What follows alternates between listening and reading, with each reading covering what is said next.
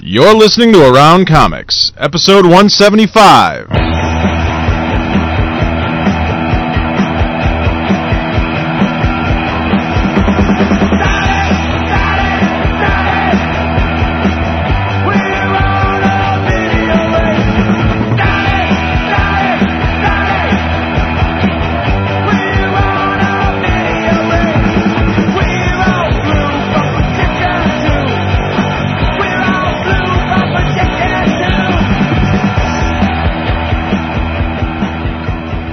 Chicago, this is Around Comics, the comic culture podcast. I'm Christopher Naisman. He's Brian Salazar. Nah. He's Tom Caters. Yeah. We're doing this in 3 separate locations. We've had enough. My part was recorded a week ago. This is all being edited in. So I was actually Scotty's not. Scotty. Scotty's not here today, and I actually told him, I'm like, hey, just record a bunch of. Like canned, yeah. Oh, Jesus! You know that, and I'll just pump them in. You know, whenever we'll go. Like, what did you think of? Or, you know, yeah. And it was just, but that unfortunately, was terrible. Unfortunately, we didn't get that done. what was wrong with it? Not enough cock. Not enough tranny cock. But, you know, we talked. We sent out the email. You did that, and we talked about it on the forum. But we actually haven't talked about it on the show yet. But for those out there that haven't heard, we are going on hiatus, and we're going to take some time away from the show. We're well, the Crankcast, Norton and Crank, Norton. they already pronounced us dead. I feel bad if we did come back. I'd feel at this point, like we were just building up hype for our own adventure. Right. Yeah. But I don't think we're going to get into it. It's just we need some time away. We've been doing this straight for 2 years now, so just going to... We're sick of each other. Well, yeah. Sick of looking at Tom, looking at Chris. What y'all don't realize out there is that not only do Sal and I do the show together, we work together. So it really is kind of a... And you guys have been handcuffed together for 2 weeks. It was that reality TV show we signed up for. You know, we didn't know what we were getting into, really, quite honestly. So he's sick of seeing me. So, but, yeah, little break. So we will keep you updated. Yeah, the site's going to be up. The forum will be up. So yeah, that stuff's not going anywhere. The RSS feed will be up if you want to listen up. Email addresses still work. So we honestly, in all honesty, we have no idea what we're going to do at this point. We may come back. We may not come back. We may come back as something completely different. Doing a wrestling show. We may do a wrestling, baseball, gardening, wrestling, darts. Baseball and comics. Darts podcast. But we don't know what we're going to do at this point, so I mean, stay tuned. Yeah, it could potentially be this could be it. Possibly. Possibly. It's possible. It's possible. Then again, maybe not. I want to do a second show tonight, but I'm already got like 2 beers and like a half pint of Jim Beam here, so I could be gone by the befitting of us the last night to like really 4 hour for ourselves. Like, can't just do a show and leave. Well, we do 2 fucking shows. We just went through 45 minutes of computer problems. Yeah, it's always surely something. Surely the beauty of doing this show. Well, I guess we should mention what this show is, and we weren't going to send you off without going over our last The Club episode. God forbid. Sal would have been pissed. No, not really. You fretted over your picks for but 2 months leading up to it. Well, I'm still thinking of what I want to do for my CD. I couldn't figure it out, but that doesn't mean... Quite honestly, we could stop right now. I can hit stop right now. Dude, I listened to the I did all the stuff, and now I want to talk about Well, it. what were your picks for this month? My picks for the club were the CD was the Misfits, not Earth AD, Static Age. The movie was SLC Punk, and the comic was the Originals by Dave Gibbons. Absolutely. What was the theme that tied all of them together? Angst. Angst? I think it was angst. That's how it well, if you haven't read the Originals yet, by the way, this will obviously be spoilerific as we talk about it. But if you haven't picked up the Originals, and after you listen to the episode, you are so inclined to do so, there is no better place to pick that up than at InStockTrades.com. And this episode of Around Comics is graciously sponsored by InStockTrades.com. InStockTrades.com is offering this month's reading selection, The Originals, to Around Comics listeners for an amazing 35% off the cover price. Get your copy today for only $11.69 for the softcover or $16.22 for the hardcover. Sounds like making love to the Check out listeners the there. Eisner-winning graphic novel by last Dave time. Gibbons, and then listen to our discussion today. This doesn't make any sense. InStockTrades.com offers a huge selection of the collected editions you need. I'm doing my Billy D. Williams. InStockTrades.com is your source for trade paperbacks, deluxe hardcovers, essential showcases, archive editions, absolute editions, omnibus editions, and more. All at great discounted prices. And remember that all orders over $50 ship for free, and it works every time. I was trying to think of a line from Empire Strikes Back. It's not my fault. It's not my fault. That's about all I know. Yeah, I'm doing the whole show with Billy D. I'm desperately trying to think of a good A Lando line?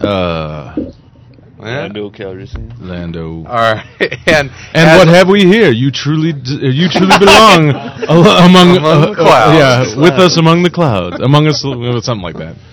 And Around Comics, as always, is recorded at Dark Tower Comics and Collectibles. We may be going on hiatus, but Mark Beatty will never take a break. He's not shutting down the store. No, the lights will stay on. No hiatus for him. And Dark Tower Comics is located at 4835 Northwestern Avenue in Chicago. If you are in the area, please drop by. We may not be here, but I'll Mark give you will a Colt 45. Yeah, you'll be outside where the Birdman used to be. I'll be out there with a case of cold Colt 45. Have we talked about that, by the way? Were you Birdman's here? dead, yeah. We Yeah, mentioned Birdman it. died. Yeah, Birdman passed away. That's surprising. Scotty actually did, not to bring it back, but Scotty actually did on his blog, he did one of his warm-up drawings was inspired by the Birdman. Well, it was inspired by the Birdman. He's been kicking around this idea for something he wanted to work on for a long time now. Schizo. You can read about it on his blog, but it's basically like urban fantasy kind of stuff or something. And erotic fantasy? Erotic urban fantasy. And so he like takes things that inspire him from the city, and then he puts a little sort of magical twist kind of thing to it. So. Well, he lives not too far from Uptown, so there's plenty of inspiration I was going to say that. Sure. The only magical thing about it, though, is that the pigeons were wearing top hats. Yes, well... It didn't seem that magical. I mean, you could get a tiny top hat. You didn't see to the put on little bridge. stopwatches they were carrying on chains? That's The canes, yeah. Come on. the pigeons with monocles. That's magical. All right. Stop it. Well, I tell you what. Let's get into the fucking club. Billy Crystal over there. Billy D. Williams. No, I'm Billy Oh, Crystal. Billy here Crystal now. Billy Billy D. Williams, even worse. All right, well, Swing buddy, from Muhammad this Ali. is your episode. So why don't you, I'm the greatest. as we grapple for a church key there? Oh, you want me to kick it off? Yeah, it's All right. whatever. Which one do we whatever talk you want about to start first? with. I'd like to talk about the album, the CD first, the Misfits. You do, baby, today. Cage, yes. It's funny. Well, a little bit. I just wanted to give a little bit of history about that album. It was initially recorded in 1978, and kind of an interesting story behind it was that Glenn Danzig, the singer from the Misfits, had actually trademarked a name for his record label, and I can't remember what the name of it was off the top of my head, but he had trademarked this name that he was going to use as a record label. And there was a studio or a record label that wanted it. So they actually bought it from them, and they traded them studio time. Yeah. And that's how they recorded this album. But then once they had it done, they're just, for whatever reason, wasn't interested in it or whatever, and it was shelved for 19 years. The album actually didn't come out until 97. Were there a bunch of bootlegs and whatnot before it was Oh, released? sure, yeah. Okay. I mean, there was a lot of those songs came out in different forms, whether it was... live things, I think. Yeah, there were live bootlegs, their collection live and that kind of stuff. A lot of that stuff had come out beforehand, but that album as a whole hadn't come out until 1997. And a lot of people, like the Misfits are actually a really influential band in punk, but because they were only around for like 5 years, and they didn't really have an EP or an extended album anywhere, so it was like really kind of underground stuff. If that album would have come out in 78, you may have been talking, you might think of the Misfits as much more than what they are. They may be not just the outfits. Yeah. Not as much of a skate punk band as opposed to being a much more musically influential band. Yeah, like the absolutely. Ramones. Right, exactly. I mean, because they really were influential on a lot of punk bands. A lot of. I mean, you look at Metallica. I think they redid 2 or 3 of their songs on their Garage Days albums. It's like that kind of thing. Do you think Glenn Danzig though would ever let a movie be made of them talking to a therapist about? No, I don't. I don't know. Release that in '78. He would do it as long as he got to punch the therapist in the face with a baby.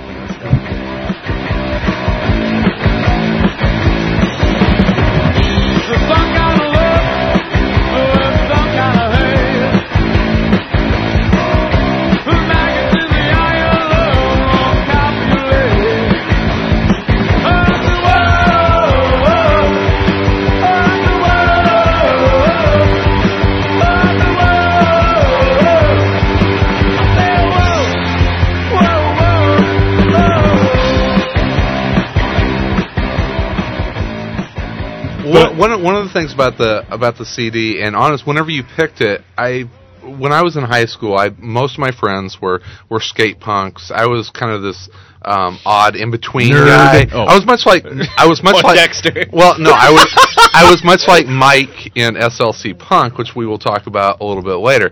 I was an art student, but I was also a jock. But I hung out with the skate punks, and so I was kind of Did in you between. bust the rear window out of a police squatty one night? I remember. I shouldn't say I remember. I think of Chris in high school as wearing smoking like a corncob pipe, and wearing overalls.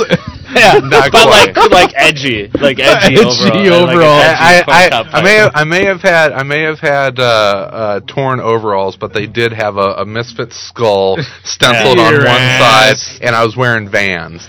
The Misfits for me were a no-brainer. I mean, as a kid growing up who was into like horror stuff and comics and horror movies, I was a huge horror movie fan, and really hated a lot of music in the 80s. In my high school years, music sucked.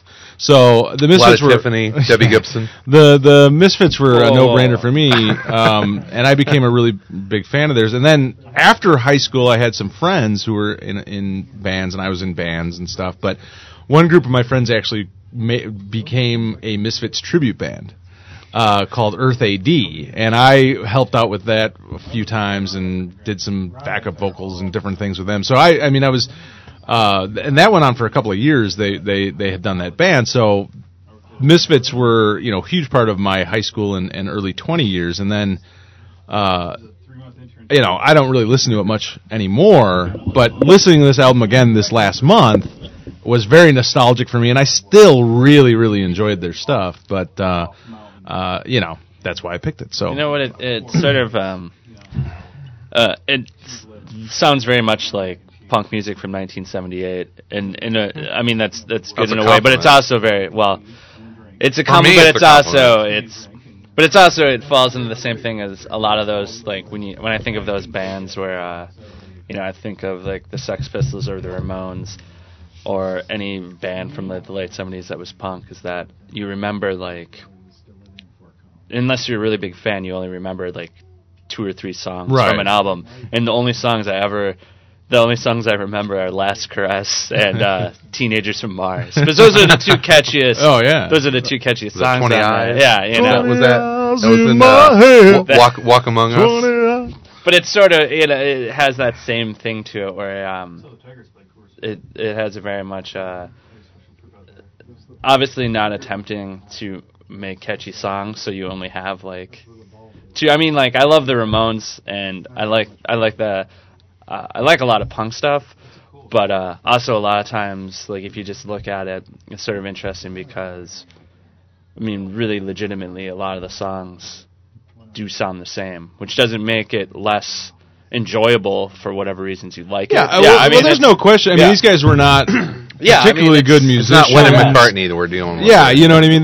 But that's punk. Part of that's appeal the whole point of it is they weren't trying to make music. I mean, at that point in time, music was super overproduced and super, complex, and you had all this stuff, and that's where punk came out of. And the Misfits, I think, were a little bit more melodic in a lot of the stuff they did than some of the other punk albums or punk bands of those days. Danzig's a bit of a better UK punk, and which is one of my favorite parts of SLC punk, is talking about the UK punk scene. But I think you saw the American bands with the Ramones and the Misfits, and they were really kind of hearkening back a lot to 50s rock and roll. Oh yeah, and that was really the giving driving it a horror force. twist. I mean, they were big. Like Danzig was a big horror movie fan of 50s, 60s movies, that kind of stuff. I mean, the name of the band Misfits comes from Marilyn Monroe's last film. Is the Misfits. And, really? Oh yeah, that's where they named it. Wow. That's why.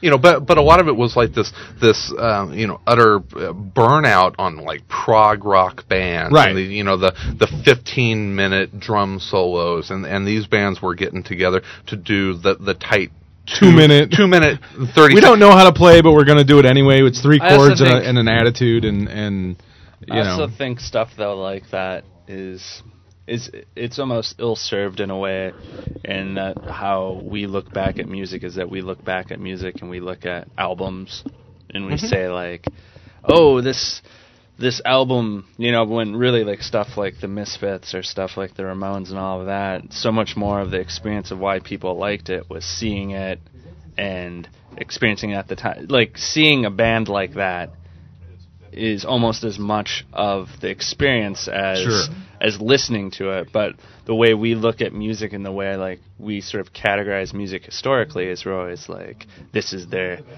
best album, right? This and is their it's masterwork or whatever. And I think it's always going to be sort of unfair to bands like the Misfits or the Ramones, any of those, because while the albums are enjoyable, they are they're so tied into what music was like at the time or what culture was like at the time, that it's always going to seem you're going to have a hard time showing someone judging fairly judging it today, holding it up to someone and being like, listen to this without knowing anything, and be like, it doesn't mean that people might not enjoy it, but it's like the criteria for how we judge the longevity of things, and especially with punk, a lot of that has to go with commercial appeal, and as much commercial appeal as those bands got later, and because their influence is still felt today, you can still go out and buy Misfits CDs and Ramones I still CDs. see like Misfits shirts on teenage kids today. And that's when did I don't want to call the Misfits like a poser band. I'm not a punk, okay, so I can't sit here and say, well, that's a poser band.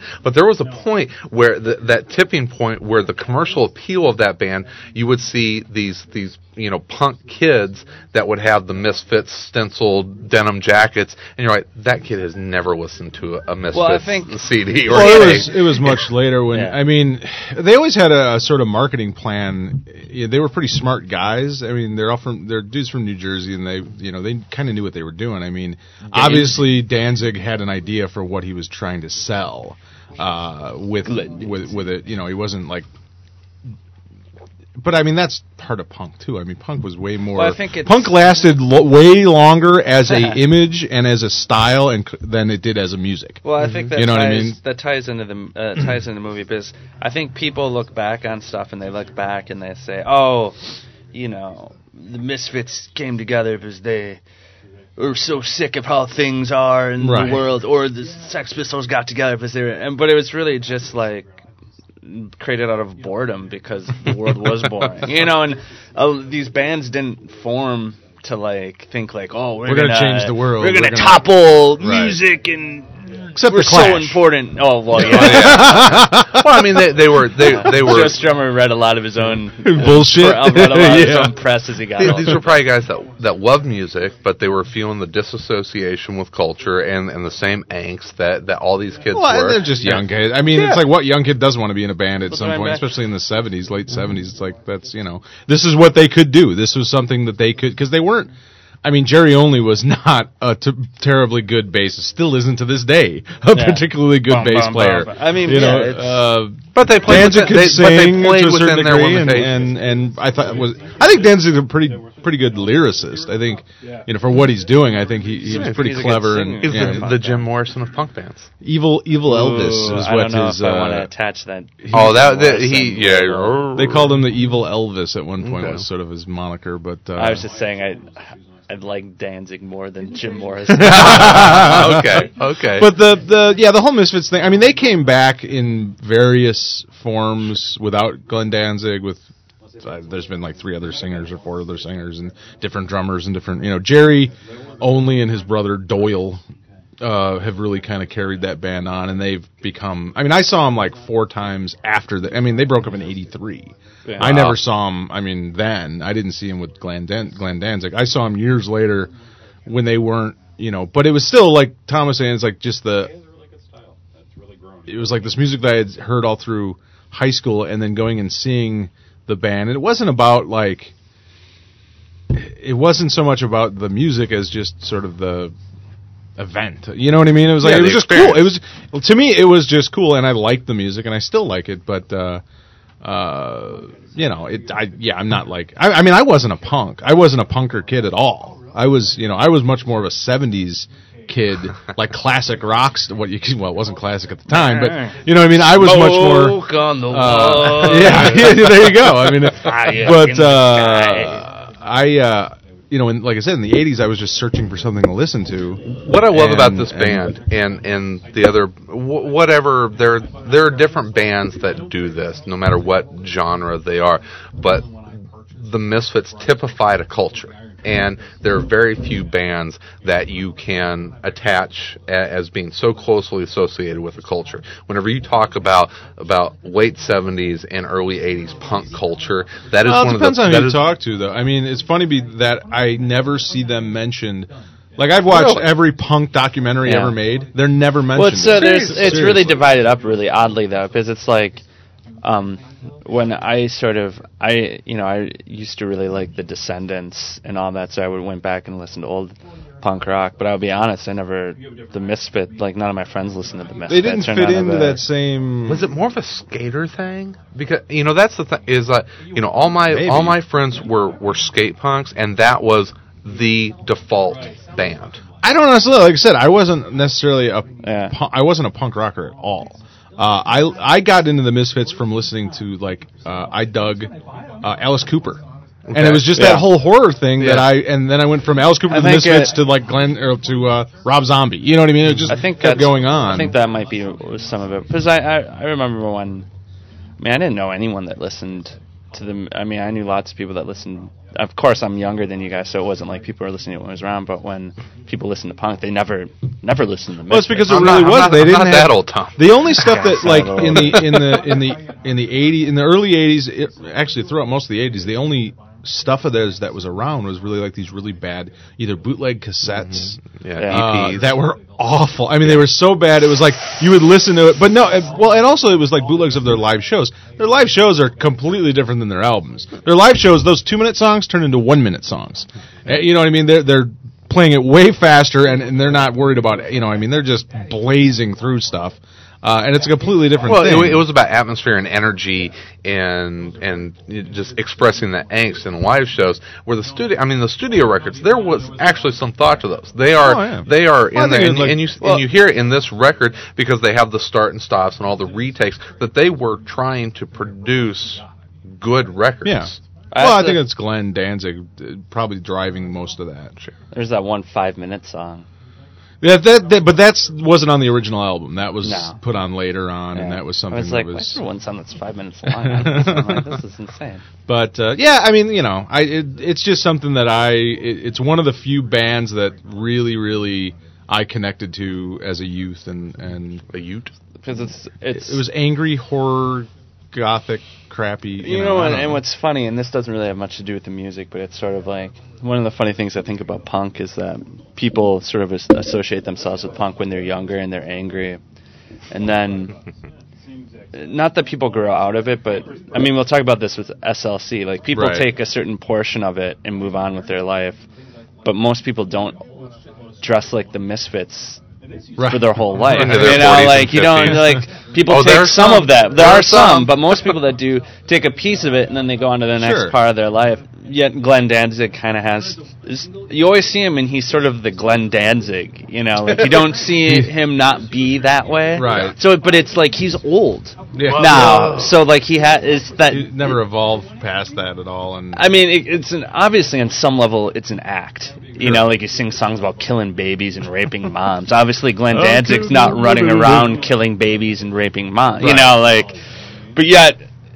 It's whenever you see anyone talk about him, or if you go on YouTube and look up Glenn Danzig, you know, like the top videos are someone punching Danzig, you know, and that's sort of like the image. Like there's never, and it always seems weird to me because it's like, God, is he locked into that? Like, how does he feel about? Well, without that, what is I mean? When does the act become reality? Yeah, like, and he's because that same aggression that is you feel as a kid, I think, sort of. Naturally for most people fades and changes to something else that maybe you don't associate, you know, like listening to the Misfits when I was 13 would be different from listening to the Misfits now, because I can see like there's a time when you would listen like, oh yeah, this is crazy, you know, but now you listen, now you listen to it and you're like, you get the theatrical part of it. Sure. But it's like, what if you had to do that all the time? Like, like you mentioned Alice Cooper, but I mean, that guy, he went on to be, you know, like he'd end up at like golf outings. Yeah, you've seen much more. You know what I mean? Him just being Vincent Fernier, or whatever his name is. You know what I mean? So I think it's different. Very good he was a high school track star. He used to live here in Chicago. For a long time. But that ties into the movie. Yeah, the movie. Well, let's talk about the movie, SLC Punk. I hadn't watched it in a long time. I love this movie. It's just you know, it's an small independent film, and when it came out, I laughed my ass off at it. The thing I like about it, just to give it a little bit of setup, it's called SLC Punk. It's Salt Lake City Punk. It's about these two punkers living in Salt Lake City and hating it because of the you know, because it's Utah. Because it's Utah, and the Mormons, and how reason kids hate wherever they're from. Well, yeah, and that too. And it's them and their sort of punker friends and the lifestyle and the culture that they live in. And it's mostly about the one guy who's sort of right at the end of college. Yeah. Well, he's at the end of college, but he's at the end of sort of going from being a young, angry kid to going, well, what do I do now being young and angry? He's moved past the age where it's acceptable to think that you're going to topple the system without having to do something about it. Right. You know? He's sort of starting to realize that, and that's kind of the movie. But he's moving from being young and angry to just angry. Fuck him, fuck this party, and fuck everything. Above all, fuck anarchy. Yeah, well, and not even sure why he's angry, though, anymore. You know what I really like about the movie. It's like, his parents aren't really bad to him, and he has actually a good relationship in a way with his dad, you know. And the thing I really like about this movie, because it reminds me a lot of various people I've known, and not just like punk rockers, but people I knew in college that were really like radical into politics and stuff, about how people they attach themselves to these really radical ideas when it's convenient, and they're not forced to have to do anything about it. Right. You know, it's like easy. And that's not to say that communism. It's like, but that changes as you get older, and you have to realize that like no one's going to give you anything. Right. You know, like that portion of your life where you're allowed to. Changing the system is way harder than just thinking and talking about it. And a lot of it is sort of a lot of the cool parts about that movie is sort of just raging against stuff that shouldn't be that. It's not that big of a deal. It's not. It would be way easier to concentrate on, like how. And at the end of the movie, that's sort of like the moral of it is sort of like, well, it's pointless to kind of be this way when I can do more. Right. Being a lawyer, you know, going to law school. And then the thing one of the things I love about it so much is that, and you touched on it too, is that it seems like a collection of stories that anyone would have from that time in their life. There's guys in that movie that I know, that I went to high school with, that I grew up with, and it was semi-autobiographical by the writer and director, and it's just these crazy, wacky stories over and over again, but it's put in a very cohesive way with this story of gosh, I can't think of the main guy's name now. Matt Lillard's character. Yeah, Matt Lillard. I can't. Steve-O. Steve-O. It's kind of his last. It's his last summer of rebellion. Yeah. Summer of nothing. Well, it's almost the last year. There was a lot of snow. I had a summer of nothing after college. Did you? But I wasn't a punk. I just drank a lot. I had no illusions about one of the things that, and I don't mean to interrupt you, but one of the things you see ending the show. One of the things that you see in the punk culture is that there are punks that are out there to just kind of create mayhem and chaos and destroy stuff. But Steve was one of the other types of punks that he was he was an intellectual punk. While he was about chaos and anarchy, but he approached it from a very intellectual standpoint. I think it's a very interesting. I think you know what I mean. Yeah. If you ever gone to a protest, I went to an anti-war rally. I'd hate to get political, but I went to an anti-war rally, and then 16-year-old anarchists showed up, and I thought, when you're in high school, what the fuck do you care about anarchy? You're what do you, it's don't even know what it is. Yeah, really. You haven't had to make any sort of choice about anything in your life. So it's easy for you to say, oh, the system, anyone who works in the system is like a sellout. Right. When you're 16, well, no one wants to buy you. It's really easy for you to... well, it's funny, too. I think the movie, too, is when he's having that discussion with his friend's older brother, where Chris, they're talking about, what's the, are things really falling apart all the time? Right. Is destruction the only way that anything can be done? And it's not necessarily the only way. The cycle of entropy. Heroin Bob is a great character to me. Once again, that guy, I know a guy. I mean, I went to high school with a guy like that. I know a guy, and it's funny, because in the end, Steve-O's basically at one point sort of confronts him and kind of calls him out as a poser. But then by the end of the film, you kind of realize, he realizes that it's like, no, you know what? He was more punk than any of us. Yeah. We're all sort of the poser. And that was like this friend of ours that, who was a punker, but we all kind of made fun of him because we grew up with him and knew him since kindergarten. Yeah. And then all of a sudden one day he's a punker, and it's like, what are you talking about? You're the same douchebag we've always known. You're not any different. But it was just sort of that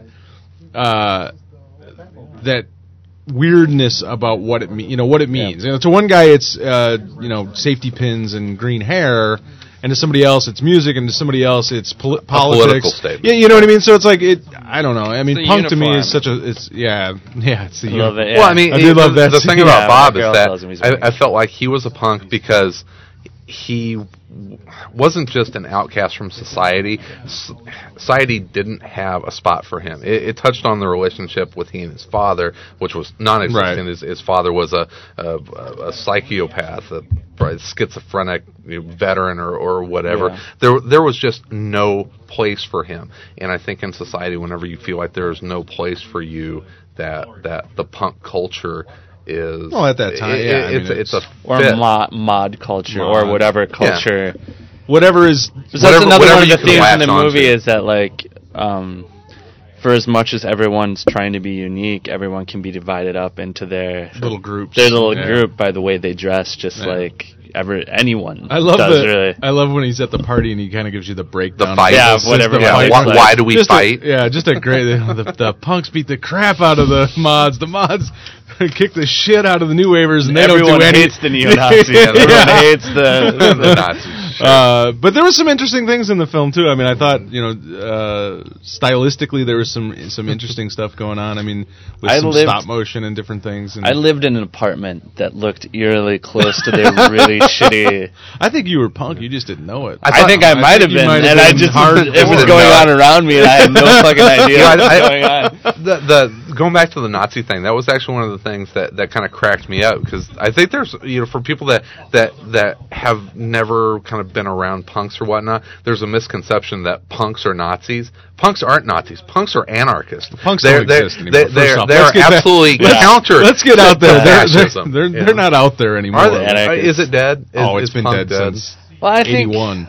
I don't know. I think people made it out of just air. Like, they made the idea. Because in the movie, too, it's the idea of thinking that for some reason you're so special that you're the one that you're like, I'm the one who sees how the world really is. And why can't everyone else see it? When in reality, other people can see how things are, but they just find a way to live in the world and still function and do the things they want to do and change things without having to. And if you look at punks, throughout modern history, there's been the variation of that. It's anyone between the ages of 15 and 22. Oh, sure. Yeah. You're pissed off at the world in one way or the other, and you're trying to figure out a way to deal with that. And it's either through music or drugs or whatever the hell you're going to find. And comic books, who knows what it could be? You know what I mean? So yeah, being a punk is no different than it's fun. Yeah, that too. Yeah, that's it's the funny thing is about punks is that, like I said, I wasn't a punk. I didn't dress up like a punk. I listened to punk music, but I wasn't. I went to Catholic school. Yeah, but I always envied the guys that I knew that were willing to shave their head in a mohawk and dye it purple and do whatever because there was something fun about them walking into a mall or a store and everybody over the age of 20 freaking out, looking at, you know what I mean? It was like, to me, that it's trying to be unique while the whole world's trying to make you the same as everyone else. When I was in high school, I remember Fugazi used to come through Green Bay all the time, and the Descendants used to come through. And I remember I had a friend who went to Descendants show, and this other kid we went to high school with that we weren't friends with was also at that show and said that my friend wasn't punk enough. And I always thought that's sort of missing the point. Not necessarily, but it's always like when you create a group, when you're creating like an ethos where you're like, this is for everyone who feels like they don't fit in the system, and then you become obsessed. Because that's also a great part of the film is how in these subcultures that are about like, let's gather all the people that feel different, become completely obsessed with picking out the people amongst themselves who don't fit in. Right. Like that's the number one, it's like, we don't fit in with everyone else. Number two, let's pick out all the people within us that don't fit in with us. That's the other obsession. It's a natural thing. And that's why, I was so glad that they had the one mod character that hung out with, Johnny Mod? That hung out with everybody. What did they say he was an ambassador between the groups. Between the tribes. Between the tribes.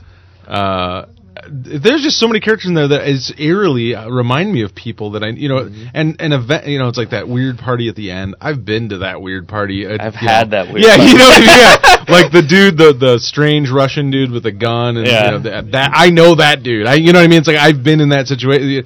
It's just weird how all these events, it very familiar, and I'm sure to a lot of other people too. But and I was telling you about this today. Whenever I went back home earlier this a couple months ago, my dad and I went back to Southern Illinois, and we're walking around the streets of Carbondale, which you beat the shit out of a Nazi. Yes, my dad and I both. Axe hammer. No hammer. What? No, we're walking out. We're walking out of one of the the local haunts. They're one of the bars, and we've been playing pool, and walk out, and there's a guy with a cup, wanting change, and a beggar, yeah. And a bum. And I walk out, and being from Chicago, you kind of just have a tendency to walk past. And that. It was you, not me. It was you from the future. No, it was a guy I went to. It was one of my. I'm not going to call him a friend, but he's one of the guys that hung out on the fringes of the group of friends that I hung out with in high school. And it was just like, holy crap, I went to high school with that guy. I know that guy. And so when I'm watching SLC Punk and the same thing happens to Steve, it's just like, oh, man, hey, how you doing? I'm a beggar now. And it's just like, I had that experience. And it was really... It's something that sticks. And that was sort of the first turning point for Steve-O, too, is seeing that and just going, oh fuck, shit. Is that what I'm heading towards? Is that what this leads to kind of thing, Yeah, so anyone that's left their home and then goes back and see the people that hit bottom. There was a guy from our high school that we made fun of who drove a car in a drive-by shooting.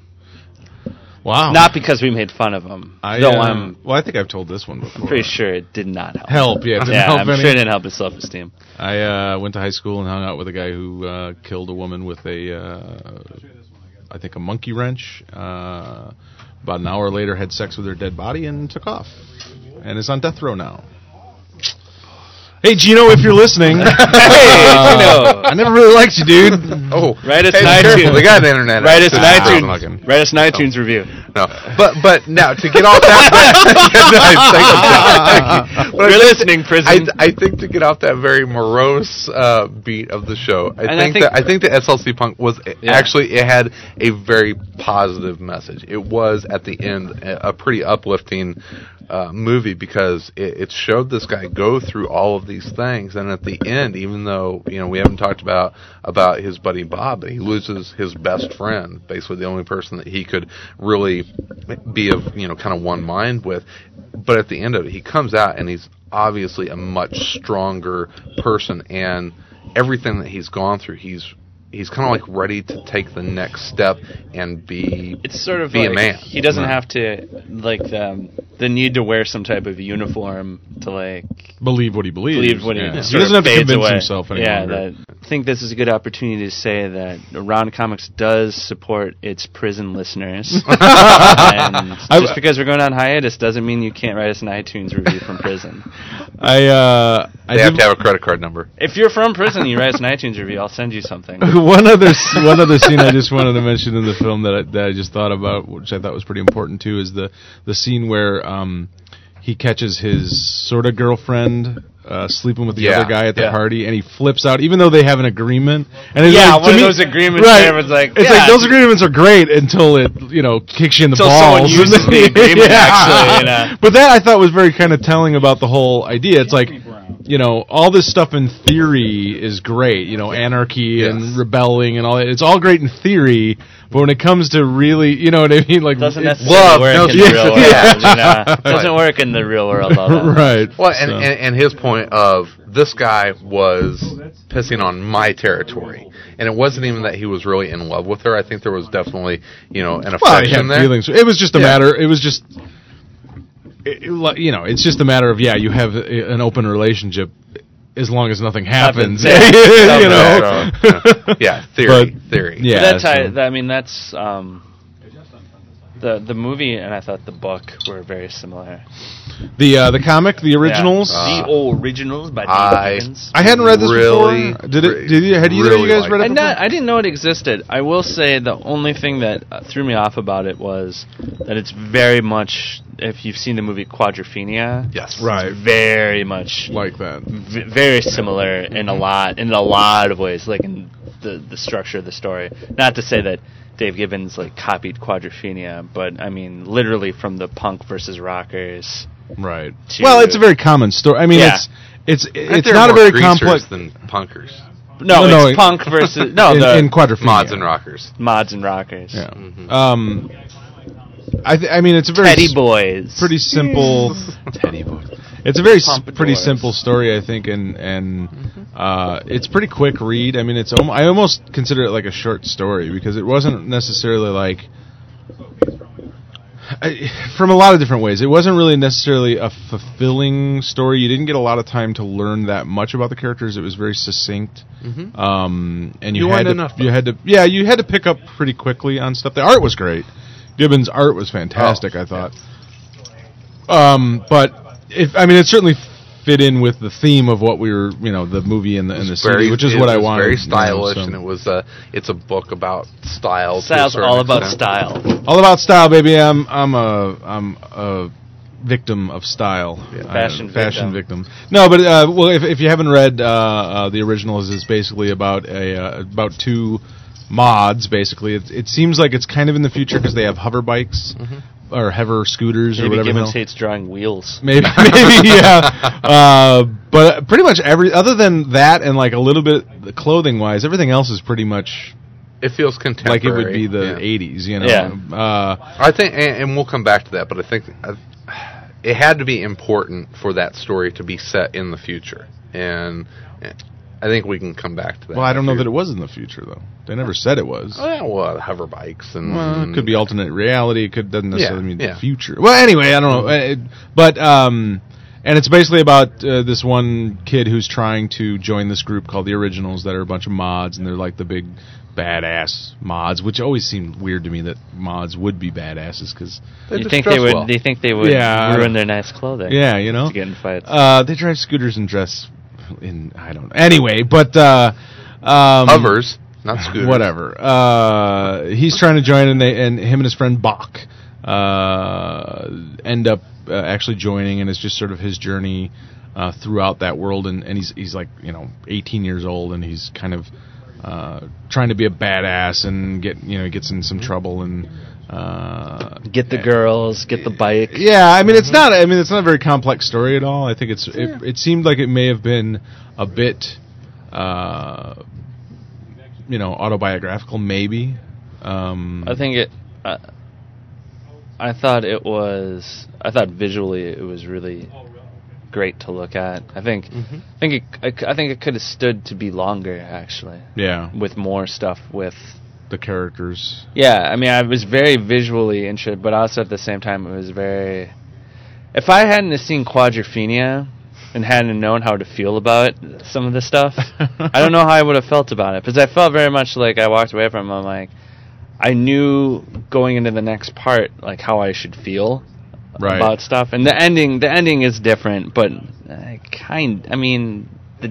it's very much tied into SLC and the fact that someone dies because this lifestyle gets out of control, and Quadrophenia kind of has that type of thing too, where the main character, this lifestyle, which starts off as fun, it does have consequences for it, sure. But I thought that was the only thing that bothered me about it. Was the whole time I was reading, I was like, do I like this because I like Quadrophenia? Or do I like this because because I like that movie, and I know what's going to happen because I know Well, it's funny you say that because Scotty's not here, but I actually talked to him about the book before he left, and one of the things he said that he didn't care for it very much. He loved the art, but he didn't care for the story. He thought it was not developed enough. He thought he didn't feel anything for the characters. He didn't feel that the characters were developed enough, and he didn't really get attached to any of them.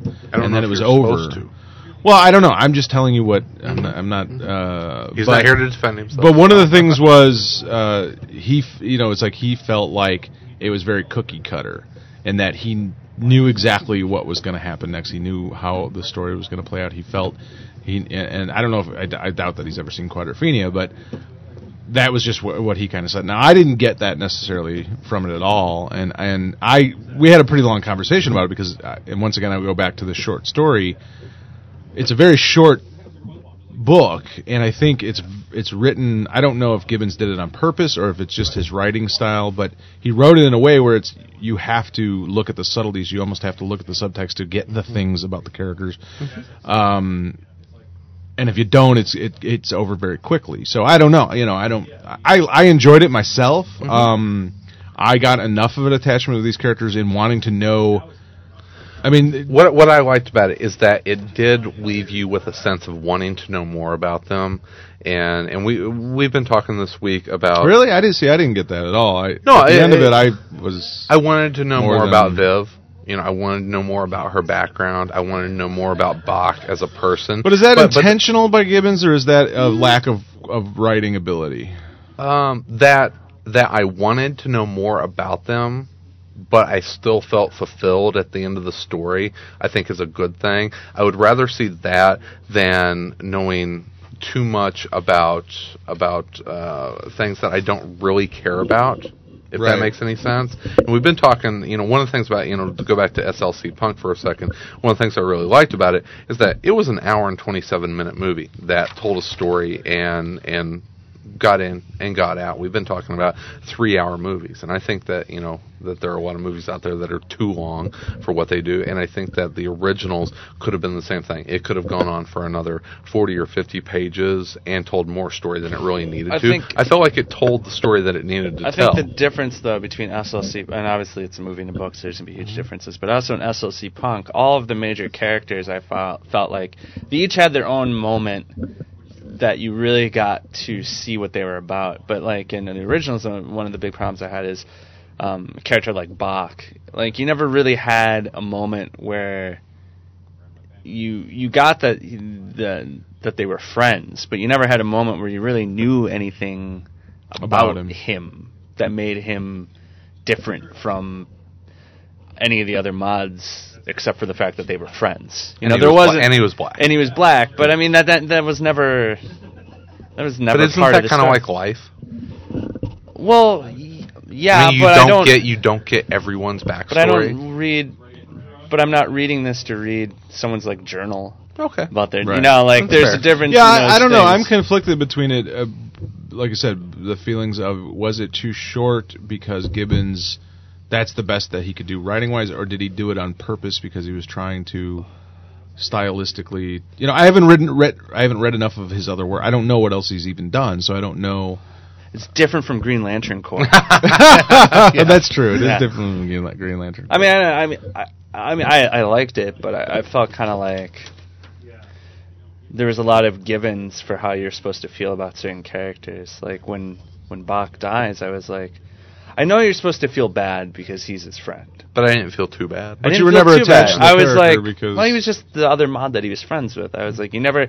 And like in the movie, which I thought for a very economical hour and 27 minutes, you got moments where you got to see, you know...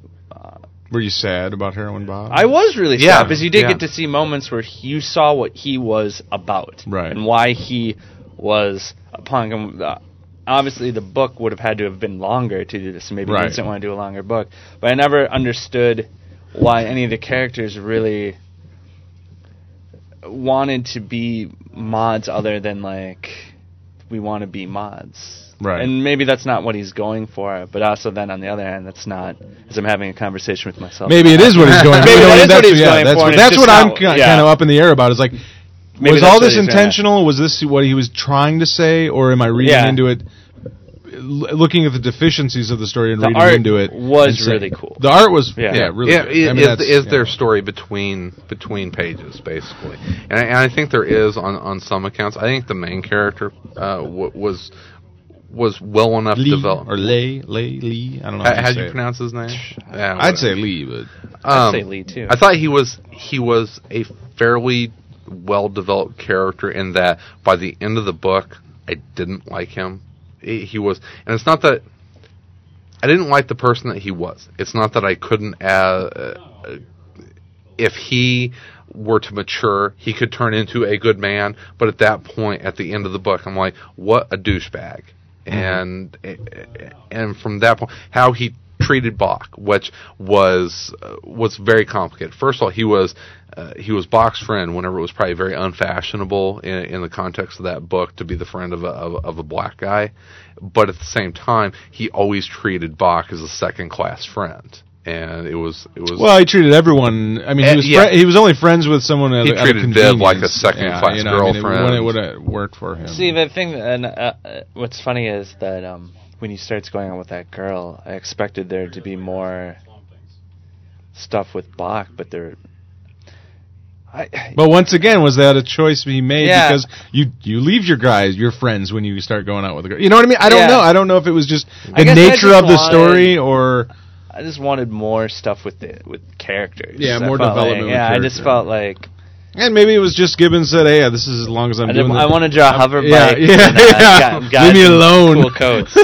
Well, I don't know. It was a good book. Yeah, it was good. Like I said, I think it could have easily been longer and better being longer, which is rarely that I ever say that about something. So, well, I think that something that's interesting, the way that the originals ended and the way that SLC Punk ended is whenever he what was the last line of the originals was I'm so old, I'm 18. I'm 18. Yeah. And SLC Punk ended kind of like after that statement of,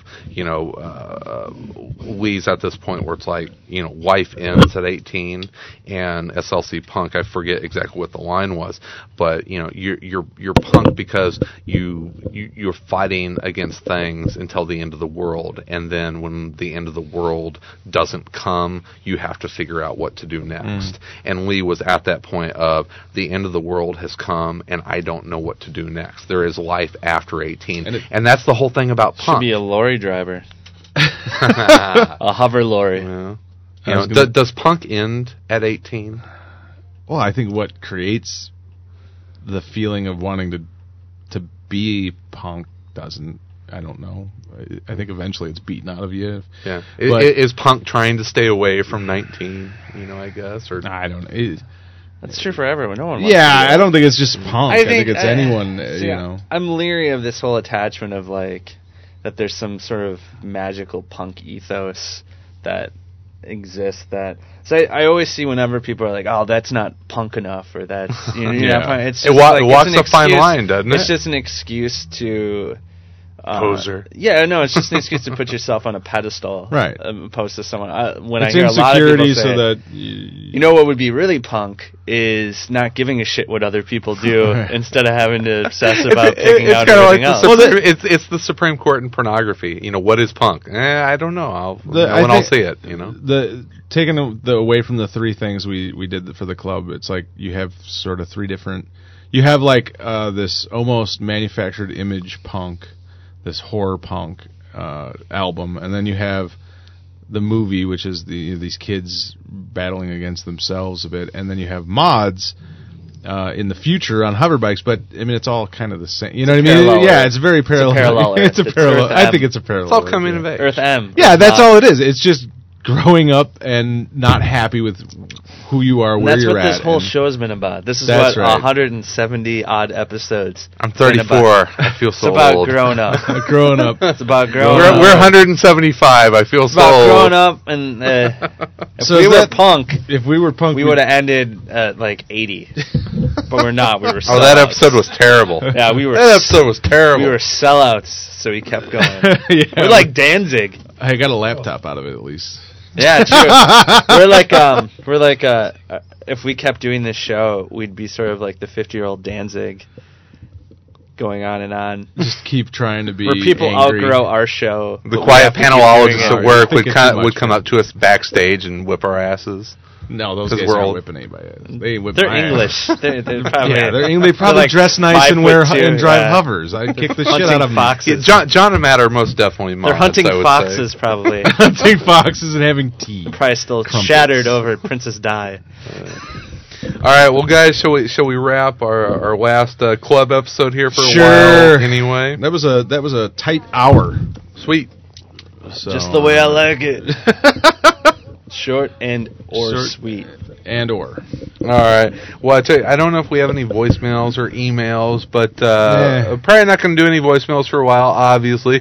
But the emails are still up and running if you want to email us at info@aroundcomics.com. I have gotten a lot of emails this week. Thanks, everybody. We got some really nice messages from folks. It's sort of like going to your own sort of like going to your own funeral. Yeah, it is. I didn't really think about it until today when we got here, and it's like Norton brings us a pie as a going away present. Chris Marshall comes from Detroit. He's wearing all and I'm just like, wow, this is kind of melancholy. I didn't even really consider this maybe. It's because we're so fucking happy about it. Were we going to do another one? I don't care if you want. All right, we'll do another. I don't know when it'll come out. Oh, the show that won't die. Seriously? Yeah. He can't end it, dude. Okay, what are we gonna do in the other one? Well, he wants Mike and Chris and we got Chris and I think John's gonna drop by. Why don't we if I get uncomfortable, I'm leaving. Oh, John, you're leaving? Yeah. Yeah, I don't want to sit here and talk about. We're not going to talk about us. We're going to talk about comics. Thank God. All right, but I tell you what, we do need to talk about. We need to talk about our great sponsor, InStockTrades.com. Nice. Are they even paying us still? Sure. This episode was sponsored by InStockTrades.com. Thank you to InStockTrades.com for offering this month's reading selection, the originals, and nothing else. To Around Comics listeners for an amazing 35% off cover price. Get your copy today for $11.66. Stop it. For the soft cover and $16.22 for the hardcover. You truly belong with us amongst the clouds. What have we here? Check out the Eisner-winning graphic novel by Dave Gibbons. I haven't seen your droid. That's the only impression I can halfway do. All right. Billy D. Williams. Who would have thought that? Check out the amazing, the Eisner-winning graphic novel by Dave Gibbons, and then listen. Halfway's a bit generous. Just go to InStockTrades.com and order shit from them because they're awesome. This copy doesn't make sense any longer. This show's over. I gotta read. You know what else doesn't make sense? I quit! You know what else doesn't make sense? And I know there's a lot out there. People being selfish. Tell me. You know how they're selfish? I know how people can be selfish. Because they love comic books, but they don't help support the Hero Initiative. You have to help. The Hero Initiative creates a financial safety net for yesterday's creators who need emergency medical aid, financial support for essentials of life, and an avenue back into trying to help. It's a chance for all of us to give back something to the people who have given us so much enjoyment. For more information, visit www.heroinitiative.com or call 310-909-7809. Not many people knew this, but Stan Lee had to make a deal with the Empire to keep Marvel going. I've just made a... And you know why I'm excited about the Hero Initiative? What? You know why I'm excited about the Hero Initiative? Why? Because I'm going to be working at the Hero booth at WonderCon. Whoopee. Like tomorrow and Saturday. And I got to meet Darwin Cook, who's going to be there. He's going to slap you. He's going to fucking... Is it going to be open hand or backhand? Backhand. He's going to cuff him. Start a pool. Might be with a pistol. He might. And I'm also going to meet Bill Willingham. Blackjack. Billingham? Billingham. Darwin Cook. You have to call him Billingham. At least once. I will for you. Hey, Billingham. Mr. Billingham. Yeah. And I'm going to be working with Brian Polito. Oh, well, you can say hi to Brian for us. Yeah. Absolutely. So, we hadn't mentioned it. This is going to come out on like Thursday, I believe. I don't know whenever I will. Whenever I edit it, I guess. Tomorrow is WonderCon in San Francisco. Why don't you just put this out Monday, and then if we're doing another show, whenever this weekend, Friday, Saturday, Sunday is WonderCon. I'll be there. I'll be at the Hero booth and the podcasting panel Saturday at 1:00. Go see Chris and yell out his name at the podcasting panel. I'll be drunk. Neesman, you suck balls. You're damn right. Wait, huh?